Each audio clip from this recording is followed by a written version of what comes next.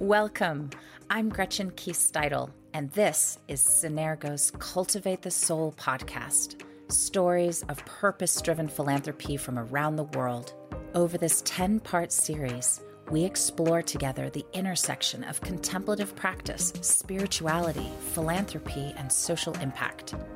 Join us as we dive into the personal journey of each guest and what they have discovered about the role of inner work on one's capacity to change the world.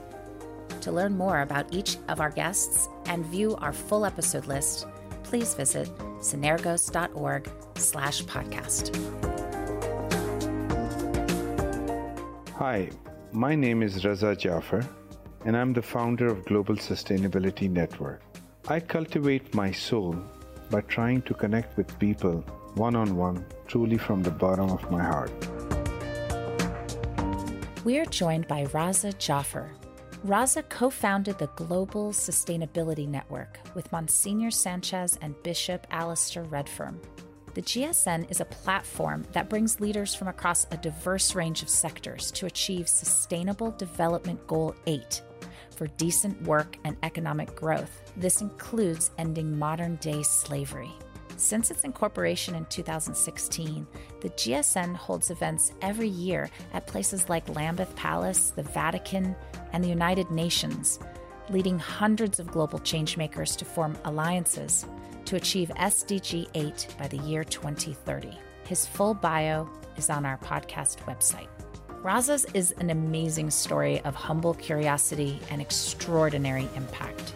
You'll learn why giving is an attitude, not a privilege, and how by being yourself and embracing what you want to do, not what you have to do, you can dream big and act on a global scale. Welcome, Raza. I'm so excited to have a chance to learn more about the amazing work that you are doing on ending modern slavery.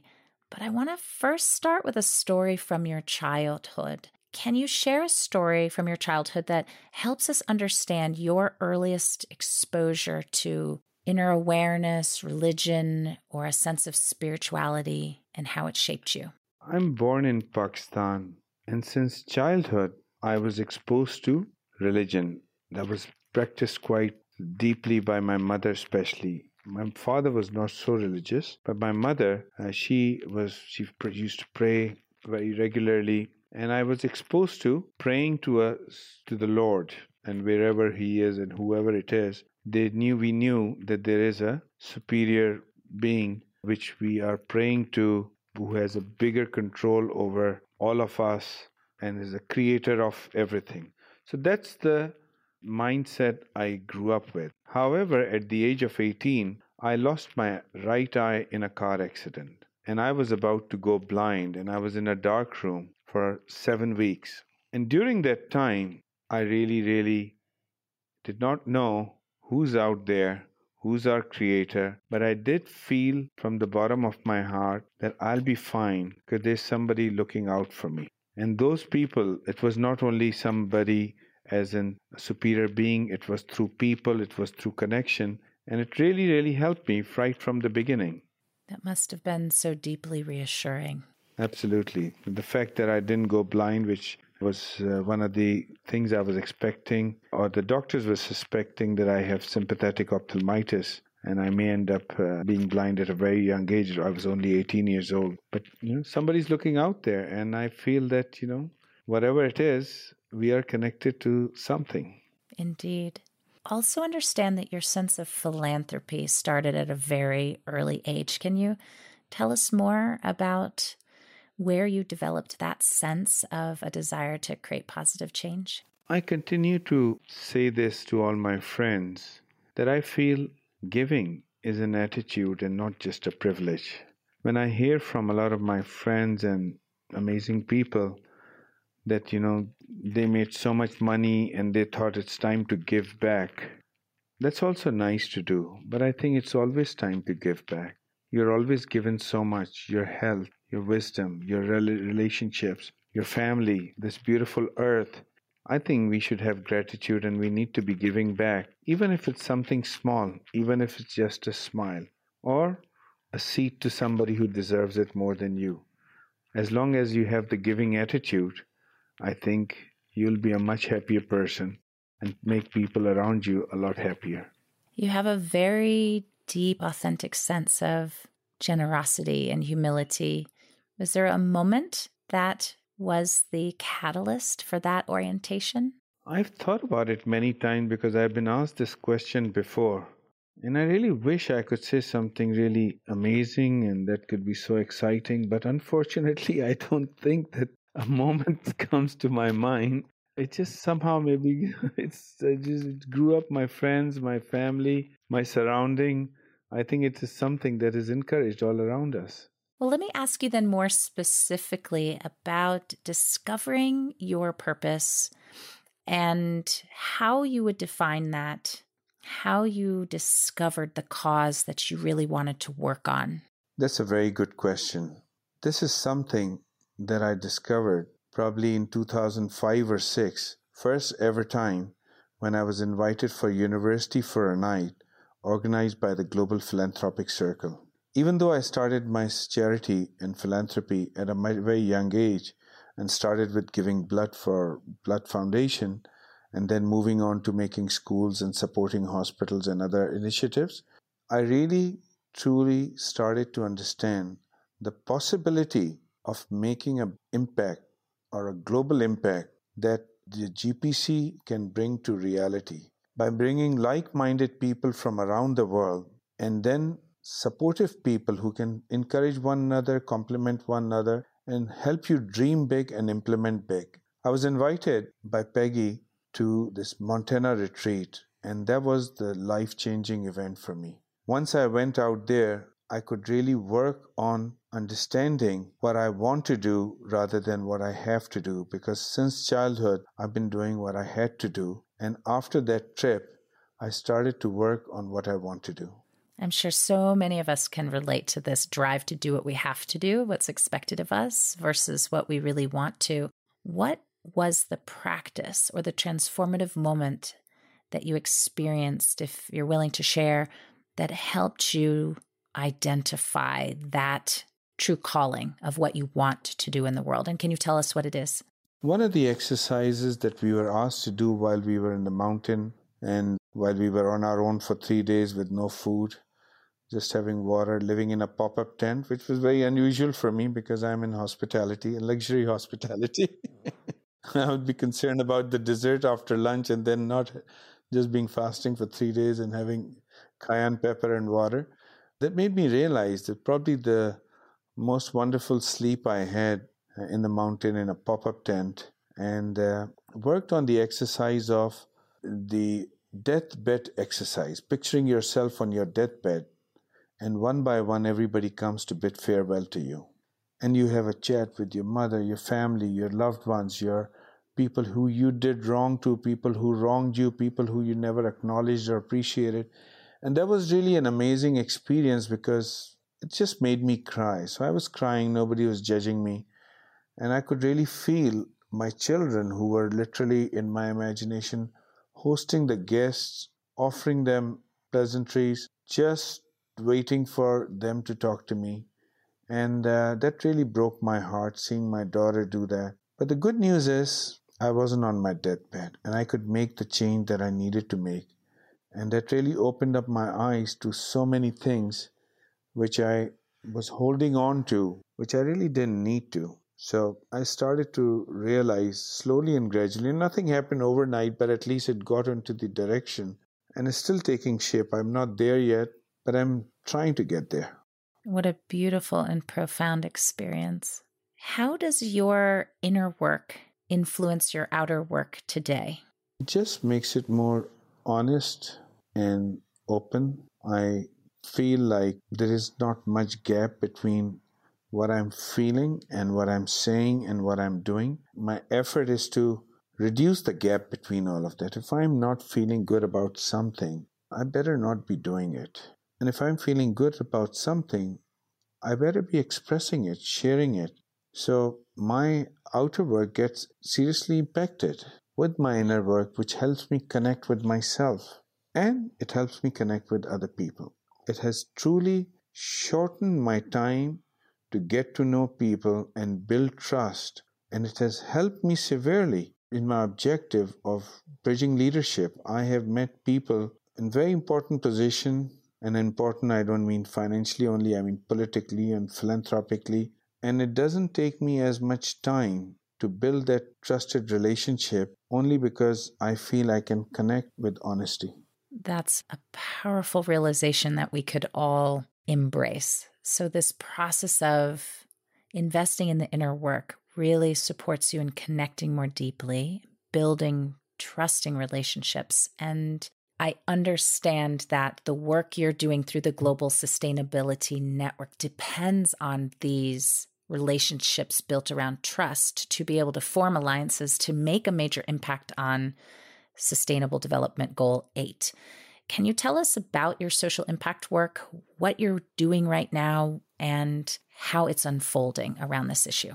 Sure. Again, through Synergos and through that trip to Montana, I came across one of the GPC members who introduced me to the concept of triple bottom line: economic, social, and environmental impact. And I truly wanted to adopt it. I am quite open about the facts, and I did not know much about it. So once I learned about it, it made sense to me. I told my staff, Colin Xiao in those days, Colin, I just want to make sure that we look at our triple bottom line. And we could see our environmental impact, we could see our economic impact, but we could not quantify our social impact. I even came up with the ideas of maybe we should create social bond, social currency, social value, but none of that worked. So I failed in developing any of that. But I did look at what can a business do negatively to a society, and I saw the negative social impact of business is human exploitation. That's how I came across bonded labor, forced slavery, and all these areas. And that's when we came across the idea of looking at modern day slavery. A very dear friend of mine from Australia, he started focusing on child sex trafficking because his daughter came across such incidents in Far East. I don't know exactly where.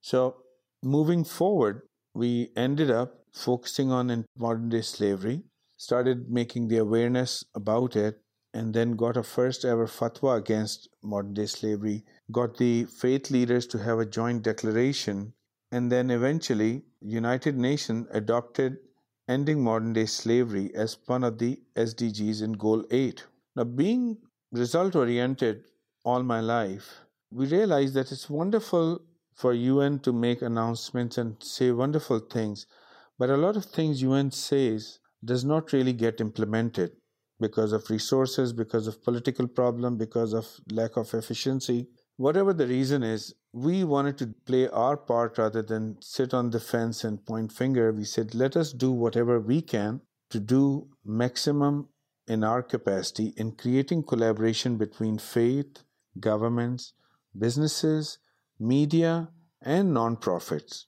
to work in achieving Goal 8. Hence, we created an organization called Global Sustainability Network, bringing people from all these sectors and creating a platform for collaboration for everybody. That's the main objective of Global Sustainability Network.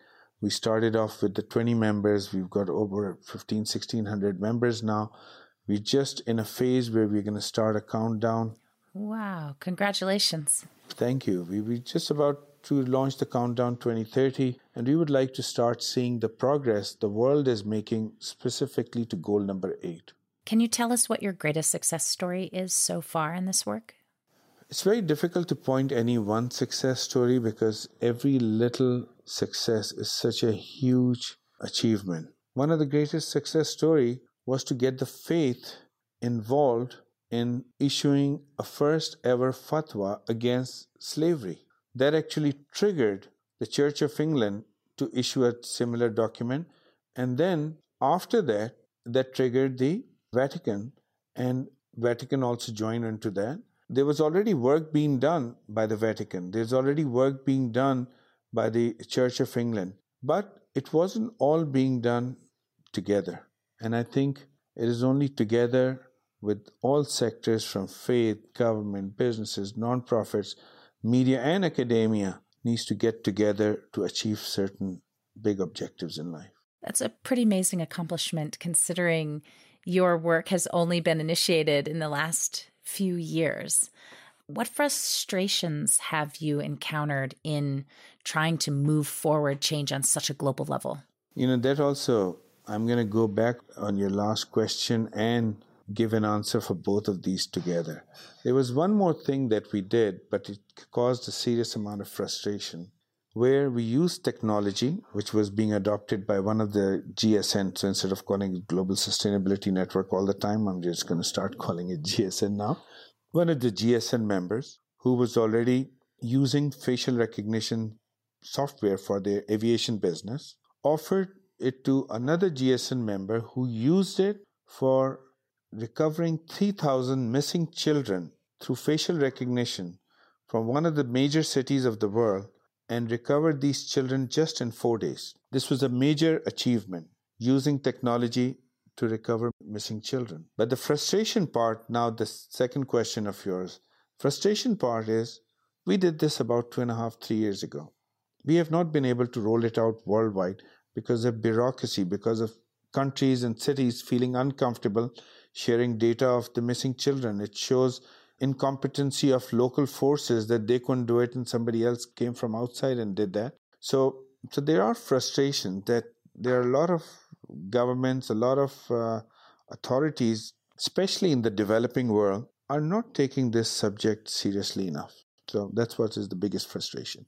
To begin with, the monumental task of engaging the UN in incorporating modern-day slavery as a component of SDG 8 is extraordinary. And then to go on to bring together the world's major religions in each coming out with their declaration against it is extremely powerful. How did you manage to get these different major global entities to come together with a common vision?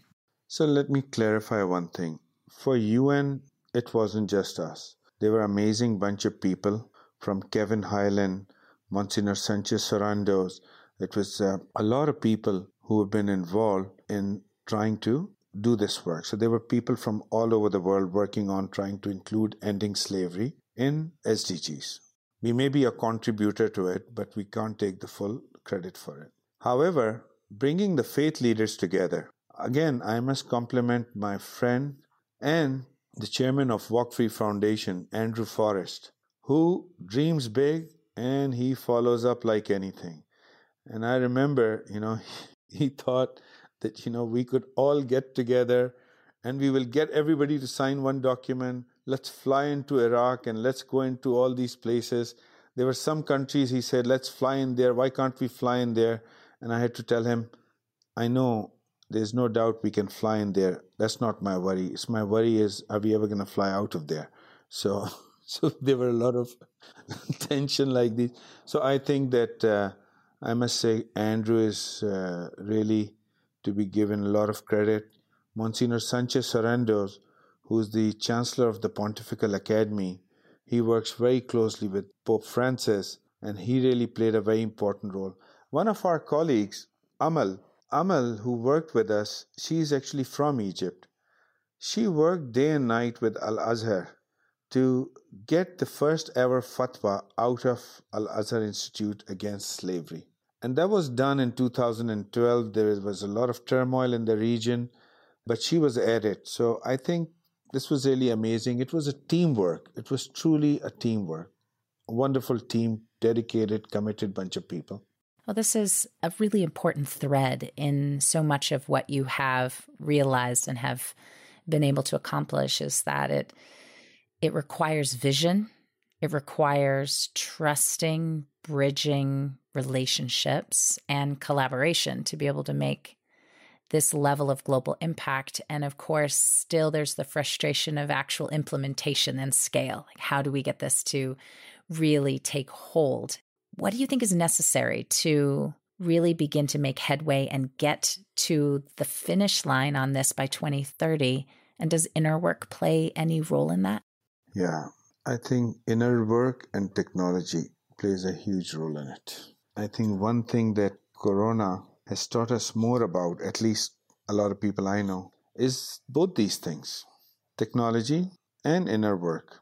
Because when we were alone for over a year, when there was so much uncertainty, so many of us have lost our loved ones, or at least have them in very critical condition, we realize that there's nothing between us being here and our life moving forward, whatever our belief may be. And I think we do need to take time out from the hustle bustle of the world and look inside and see ourselves and understand what is the purpose of our life. Where are we heading in this life? What is our purpose moving forward? What are we leaving behind for generations to come? Are we a net giver or a net taker in this life and the journey that we came into? So it's very critical to understand and to work on yourself and to do a bit of inner work.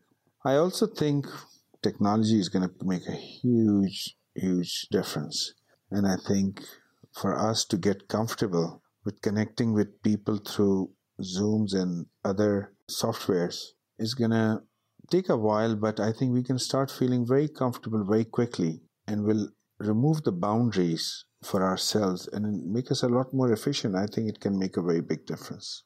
In terms of technology, I understand this plays a role in your philanthropic work in healthcare. Can you tell us more and maybe share an example of what that looks like? So in my philanthropic work, we are really going to double down on technology for 8.7. Goal number 8.7 is about ending modern day slavery. We are also looking at technology for 8.5 and 8.6. And I think education for employment, which was founded by Ron Bruder, one of the GPC members, has done amazing. I mean, he's an example to look at how he has made a huge impact in the Middle East and North Africa. And now I'm sure technology is going to make a huge difference in training people long distance, getting people ready for new jobs. So 8.5, 8.6, which is about youth unemployment and job creation, can be helped a lot using technology in education and training. 8.7, which is ending modern day slavery, can be again helped with blockchain to see the supply chain audits to ensure that there is no slavery in your supply chain. Facial recognition to ensure that we can reduce human trafficking and bring out the missing people. And there are many roles that cybersecurity can play in making sure the transactions are being secure and we can stop the trade of human trafficking. So there is a lot that can be done in there. Now, as far as healthcare concerned, that's my business. Our focus is to truly democratize good quality healthcare, especially in the developing world. Our focus for the region is MENASA, Middle East, North Africa, and South Asia. Over here, we are using technology for remote monitoring. We will not be able to build enough hospitals for billions of people over here in the next 25 years. But what we can do is use technology and create millions of sustainable jobs by training nurses, caregivers, and use technology and provide them with telemedicine from around the world and reduce the cost of good healthcare by increasing the efficiency in the healthcare system. So technology does play a very important role in my life right from the beginning, from the days where I was doing air conditioning work to the days when I built the Emirates Financial Tower, which is still in the Guinness Book of World Record for the world's largest robotic parking. Wow, you're working on so many different fronts, from modern day slavery to employment to healthcare and the use of technology. What would you say is the common thread that runs through all of these from the perspective of your purpose and what you want to do versus what you have to do? What's driving all of these different fronts? You know, looking at it, it is only one business that I'm looking at, and that is sustainable economic development that leads to job creation.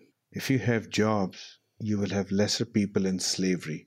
As a matter of fact, when you take people out of slavery, you must provide them with the job, a decent job, otherwise they're going to fall back into slavery. Hence, they're part of the same chain that humanity can progress if we look at sustainable economic development. So for me, the common ground is this. You spoke earlier about how inner work really can help you in building a sense of connection and trusted relationship with others. Have you had an opportunity to do that kind of deep connecting relationship building with those who are really living the challenges of these issues?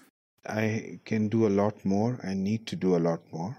But some of the work that I have done included me moving out of my house into the labor camp where my construction workers were living. And I started to live with them, sharing the room with them. I started to check myself a little bit.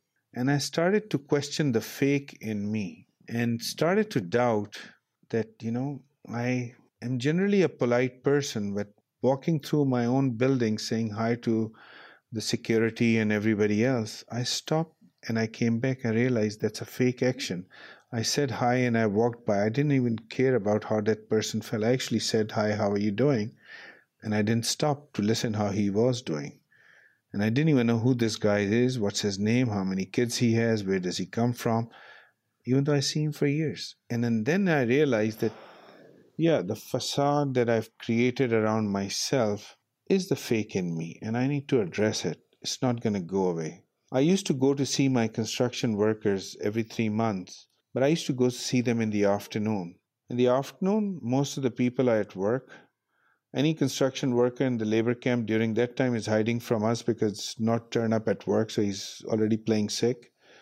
So he's guilty, never going to complain. If I ask, "How are you doing?" They're like, "Oh, very well, thank you." The food that was prepared for them, I would eat it with my staff. That was actually their dinner that I'm having for lunch. It really tasted good because it's fresh, but these guys will be coming from work at night, and by that time it may not be as good. So I really didn't see the true side. And the day I started to look at the fake in me, the same evening after I did my sports, I requested my staff not to drop me home, but just to drop me off to the labor camp along with my sports bag. And I don't want to come back home for a few days. And that's when I went in and I shared the room with them, the showers, the meals, the hanging out together, using the bus to go to work.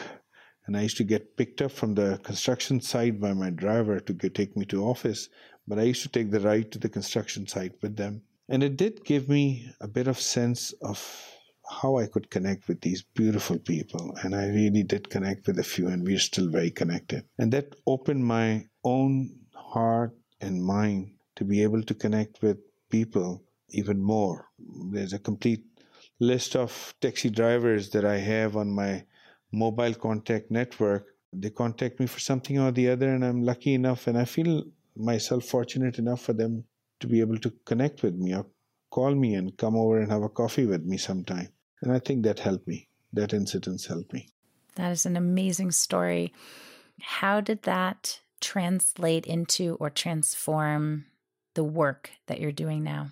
Gretchen, I really don't see the boundaries between what I feel and what I do as in story part of it versus the reality part of it, and how it helps as one particular thing.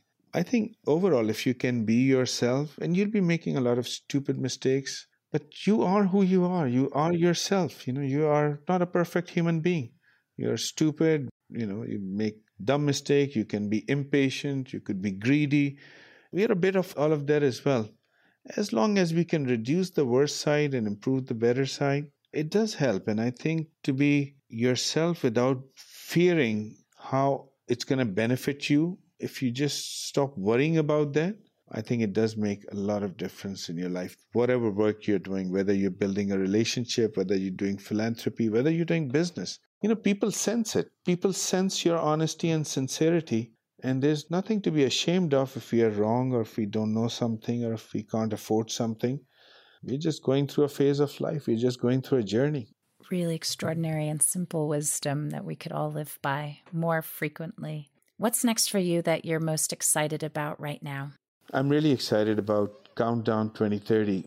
We want to start doing a serious countdown between 2030 in 2021 every year to try to do some stock taking on how we're really progressing to these amazing SDGs that were announced with all fanfare and who's answerable for them. 193 countries were signatory to this. But what about the action? Is anybody bothered about action? Which are the countries that are really showing some action? So I'm really excited about having more discussion on it and using technology to see how much of an impact we can make. And I think we need to all double down on our efforts, because I think we are all a lot more enabled with technology, with resources and awareness. And there are a lot of people who are now aware of this problem of slavery, are aware of the importance of Goal 8.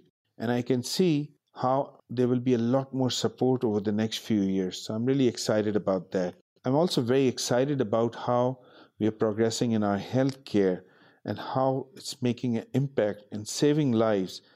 That feels so amazing. It doesn't feel like doing business. It's so rewarding. Well, how can people who want to learn more or join your efforts find out more and connect with you? They should join the Global Sustainability Network. There will be a lot of support that we will be expecting from all over the world to achieve our targets together, and also identify organizations that are involved with Goal 8, either with sustainable economic development or job creation or youth unemployment or ending modern day slavery especially. If you know of anybody, please lead them to go and join Global Sustainability Network. That would be a big help. That network itself, we'll be able to help everybody increase their capacity in capacity building. We can increase their network efficiency, fundraising, etc. So we will support in every way possible by building a common platform for collaboration. Thank you, Raza. It has been a sheer pleasure having a chance to hear your stories, your passion for your cause, and the deep wisdom with which you are pursuing it. Thank you so much for being a part of this conversation today. Thank you so much, Gretchen. Thank you for inviting me for this. Cultivate the Soul is presented by Synergos, copyright 2021. To learn more, visit synergos.org and find more episodes at synergos.org/podcast, on Apple Podcasts, Spotify, and wherever the best podcasts are found. Thanks for listening.